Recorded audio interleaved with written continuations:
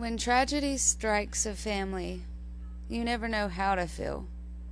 All of the emotions come barreling back into your head, and all of the memories you had forgotten comes flooding back to you all at once. That's life, though. It's brutal. Welcome back to Sarah's Stew. My name is Sarah, but for the last 30 years, everyone that's known me has known me as Autumn. I'm the oldest girl out of 6 children. I was told my name was Autumn because I was born in the fall. My birthday's in November, not really much to that. I thought I was kind of special too because I was the only child that had curly hair. I had ringlets. My parents used to say when I was little I looked a lot like Shirley Temple. When I was a little girl, my older brother would go around calling me TJ Sparkles because he said I was beautiful like her. Little to my knowledge, I'm almost 32 years old, and I just found out a few years ago that the doll who he was calling TJ is actually named PJ Sparkles. P is in Polly, and if you know who I'm talking about, you'll get a little kick out of that too. Instead, though, I acquired the nickname TJ for a long time. Everyone called me TJ. I liked it. And while one day, in my kindergarten class, for some off-the-wall reason, I decided to take my yellow crayon, hide underneath the table, take my jacket sleeve to make it to where my teacher couldn't see me, and I attempted to draw TJ Sparkles in yellow crayon on the carpet. Can you believe that? Unfortunately, I didn't get away with it. I had to stay after school and clean it off the carpet by myself. I can tell you one thing, though. I did learn my lesson that day, because I never did that again. This is the story of my life. Up until in 2nd grade, I was just a carefree little girl with nothing on my mind but going home to play with my brothers and sisters and tell my mom and dad about my day. I loved my family. We didn't have it all together, but together we had it all. That is until one day I was sitting in my 2nd grade class, and it was called for recess. Like any day, I either played with 2 friends. I'd play with my friend who lived next door to me, or I'd hang out with my other friend, who our families knew each other growing up, all family friends. Except I didn't know something about my family that one of those friends knew that day. When I ran over to the metal dome to climb on top of it with my friend, I always felt like I was on top of the world when I would go sit up there. We were just carrying on a normal conversation. But then a question popped up. She asked in such a confused voice, "Did you know that you have another daddy?" Of course, we were both like 9 or 10. I mention it again because we were both certainly very confused. I asked her how she knew that. She said my real daddy was friends with her daddy. Still not really catching on. I sat quiet after that. Didn't really know how to feel going through class the rest of the day. And I remember it like it was basically yesterday.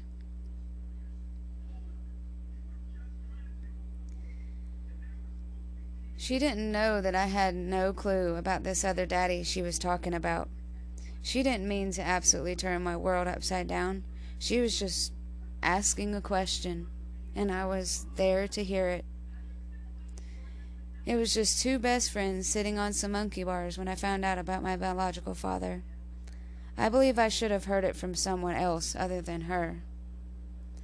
Ever since that day, I've always felt left out because I wasn't truly a Brown. Brown was my maiden name. Turns out I had even had a different birth certificate other than the one I knew about, and I had a different birth name. At least that's what my mom and dad told me after I got home from school that day. None of the other siblings knew about the conversation I had with None of my other siblings knew about the conversation I had with my mom and dad that day. So we just went on about ourselves and hoped to forget about it, I guess. At least that's what I thought. About 2 weeks later, my brother and I were playing out in our basketball court that we had dug out, when all of a sudden a strange red car pulls up to where we were standing. A man and a woman gets out, people I've never met before in our lives. And although my older brother had acted like he knew him, so that had struck me as a surprise. I saw my brother come rushing out of the house to meet them, so we all walked up to them together. As they were saying their hellos and introducing themselves as John and Nancy, John proceeded to inform me that he was in fact my father. It didn't really sink in that day when my friend had asked me that question, and it didn't quite fully sink in when I was asking my parents about it either. But now it was sunk. He was here. He was here in the flesh. And his name was John. And as it turned out, my birth name was Sarah Estelle Raimundo Wagoner. But the name I was growing up with was Autumn Estelle Brown. See the difference? It was a complete mystery, and the truth was meant to be hidden. I got to see my birth certificate and even my baby book. The reason I hadn't even gotten to see the book yet is because Mom had wrote John down as my father in it. I guess they were going to try to keep it from me as long as they could. Believe it or not, but I was one shocked little girl that day he decided to come so I could meet him. I couldn't wait for him and his wife to leave. Of course, they just wanted to make sure I was happy and that I felt content with everything, but I definitely wasn't. But I didn't show it. Unfortunately, there it was. My brothers and sisters, who were old enough to communicate, knew. They knew that Dad wasn't my real dad, which means my brother George isn't a Brown either. He was 4 years older. He never said anything about this to me, but then I thought he had to have been 4 when our father took himself out of the picture, so how could he remember him either? John hadn't seen George in 8 years. I wondered if he ever missed us. That night he came to visit us. We ate dinner. Then shortly after, him and his wife went on their way back home to their home in Kentucky. Did that mean I was from Kentucky? I questioned in my head. The story behind that was John and my mom had gotten married when she was 16 and he was 19. They got hitched in Florida and even got on a cruise ship for their honeymoon. This was before she even had George, my older brother. Only a few years after being married, they had their first son, my brother. They were apparently really happy. George would come rushing over to the front door as his dad would come home from work. I don't remember any of this because I wasn't there. But about the time that George turned 3, John had a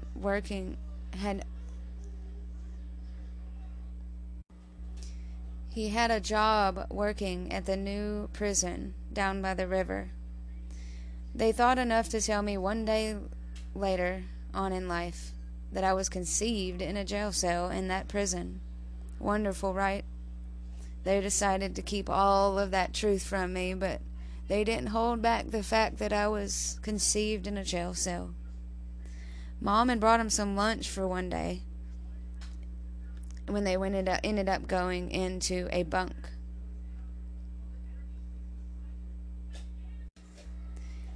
I did, however, find out that my great-grandfather on my mom's side had passed away that same year, November 10th, 1988. I never got to meet him. His name was Jorge Raimundo. He had a much longer name due to him being one of the last relatives to live on the Philippine Islands. Exactly 1 year after his death, on the day, a little girl was born. I weighed 5 pounds and 9 ounces, and my name was Sarah. Everything turned out fine after birth, and I was able to come home to my life in Weaverville, off of Kennedy Road. John apparently escaped our family when I was only 7 months old. So, yeah, I don't remember a stitch about him. I was only 10 years old when I was devastated by the news that my daddy wasn't my real daddy. When I found out about where we even lived when I was born in Weaverville, it just took me as surprise. Like, I don't even know how to come up with the words, because I feel like that was a me that I read about, basically. Because my home was in Barnardsville with my brothers and sisters and my mom and dad. How is it that some man that can just come into your life and claim to be your real father? I didn't think much of him for years after his first appearance, and I didn't see him again until it was my next birthday. He had bought me one of those popular mud purses, MUDD. That was the thing whenever I was that age that all the girls used to wear in school. We had fun, but he didn't stay very long, of course, just like the first time, and just like the first time in my life, right? I wondered why he would drive all the way from Kentucky just to stay for a few hours. My family and me seemed to get along with him better this time. He didn't bring his new wife with him. The day went on, and we had cake and ice cream. We even had a food fight to where ice cream and whipped topping went everywhere. But after he decided to leave, he told me he was going to come visit me again really soon, and told George the same thing. This was the second time I'd ever seen my father. I still felt the same way the first time he left. I wasn't upset to see him go.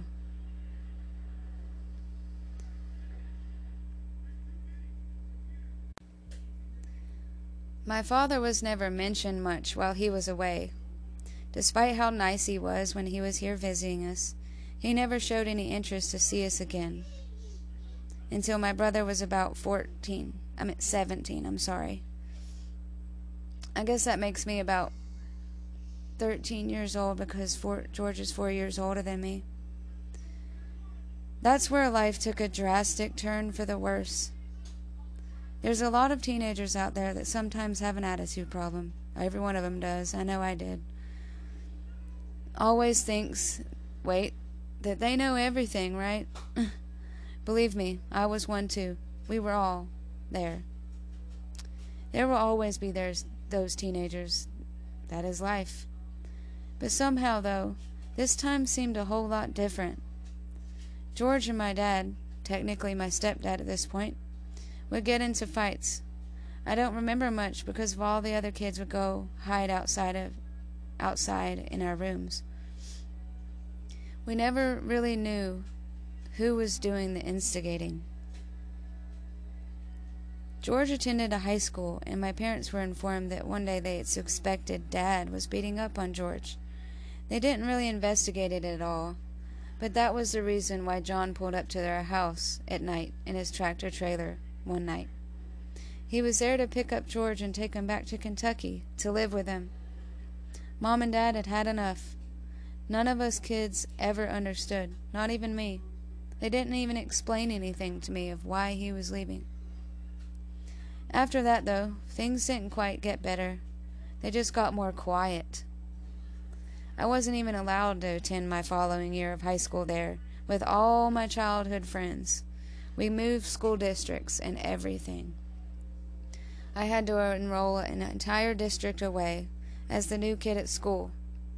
And back then, none of us had cell phones. None of us had social media. So none of my friends knew what happened to me. It's like I completely disappeared and had to start a new life once again. My parents owned a sign shop in Woodfin, though, by that time. So we were able to use the shop address as our home address to be able to qualify to go there. We had to be on one of their bus routes.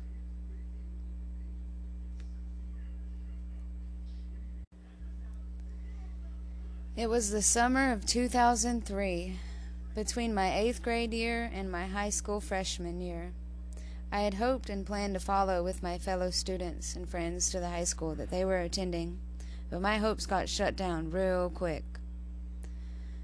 Mom and Dad decided it would be best if we just transferred districts. We'd have to wake up early to get ready for school and would ride the bus, 131, as long as we made it to the shop in Woodfin before 7:20 a.m. When school was finished for the day, we would ride that same bus back to the shop. We would get off the school bus, walk across the shopping center parking lot, and we would usually finish our homework there. I liked to help my mom and dad with the work they needed help with in science because I loved to learn. We all got to meet a lot of really awesome people on our journey of owning a business. One person in general was a used car salesman. His name was David. He was the one that helped my parents out by giving us a loan through him to be able to purchase our family's SUV. And get this, our SUV was a limo. I kid you not, a limo. The limo was at a great price of $4,000. David had given us the money and then just financed it to us. That limo was great. We would love to go riding down the road in it, no matter if it was at the gas station or on vacation.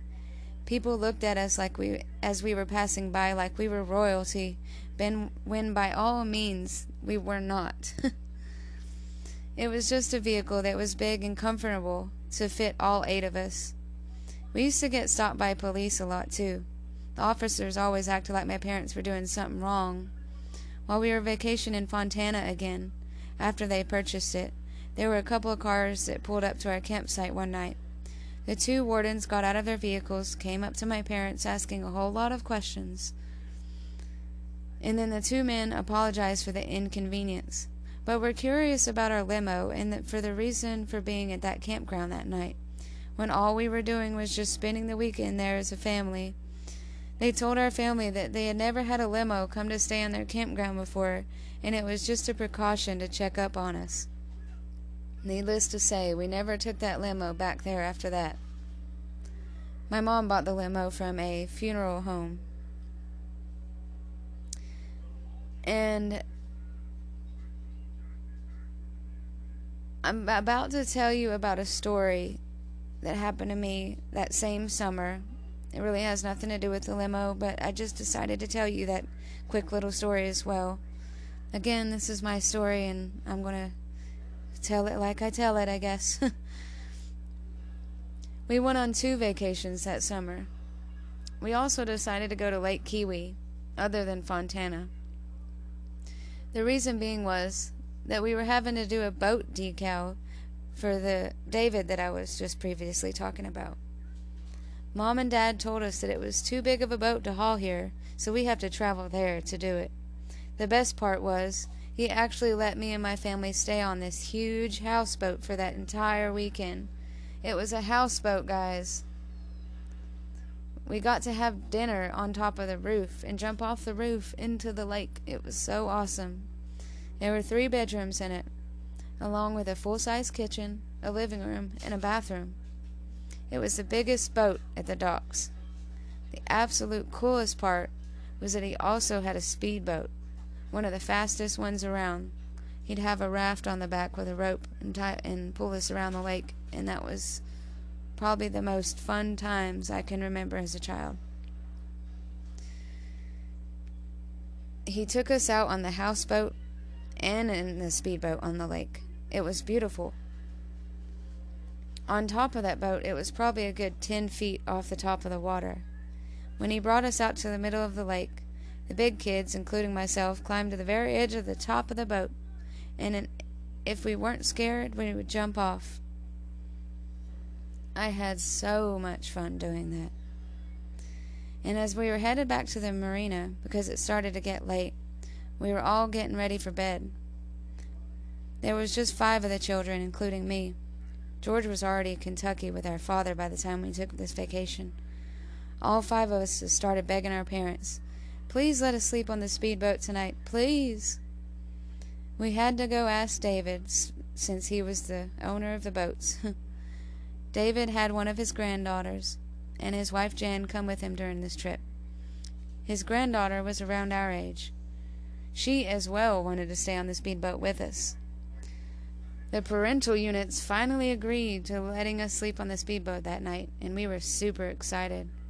My parents had told us that if we wanted to sleep there, they were going to camp out on the front porch of the houseboat so they could watch after us in case anything happened.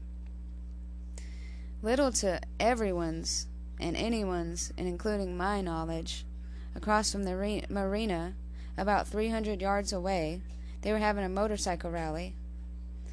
They started really late, too, while all of us were getting just to sleep.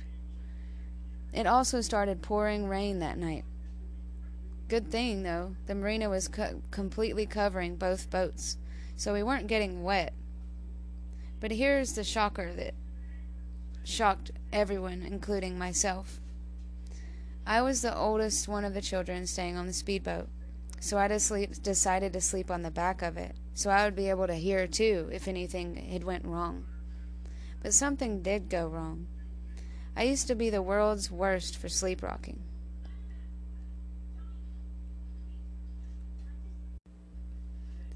Somehow, I survived that night. At first, when I awoke, I thought I had to use the bathroom. It looked to me like the boat was filling up with water, but my brain was in a fog, and all of my siblings were on the floor. I can't quite explain too well what I saw because I was technically asleep. I then proceeded with walking right off the back of the boat. I wasn't screaming or even trying to swim.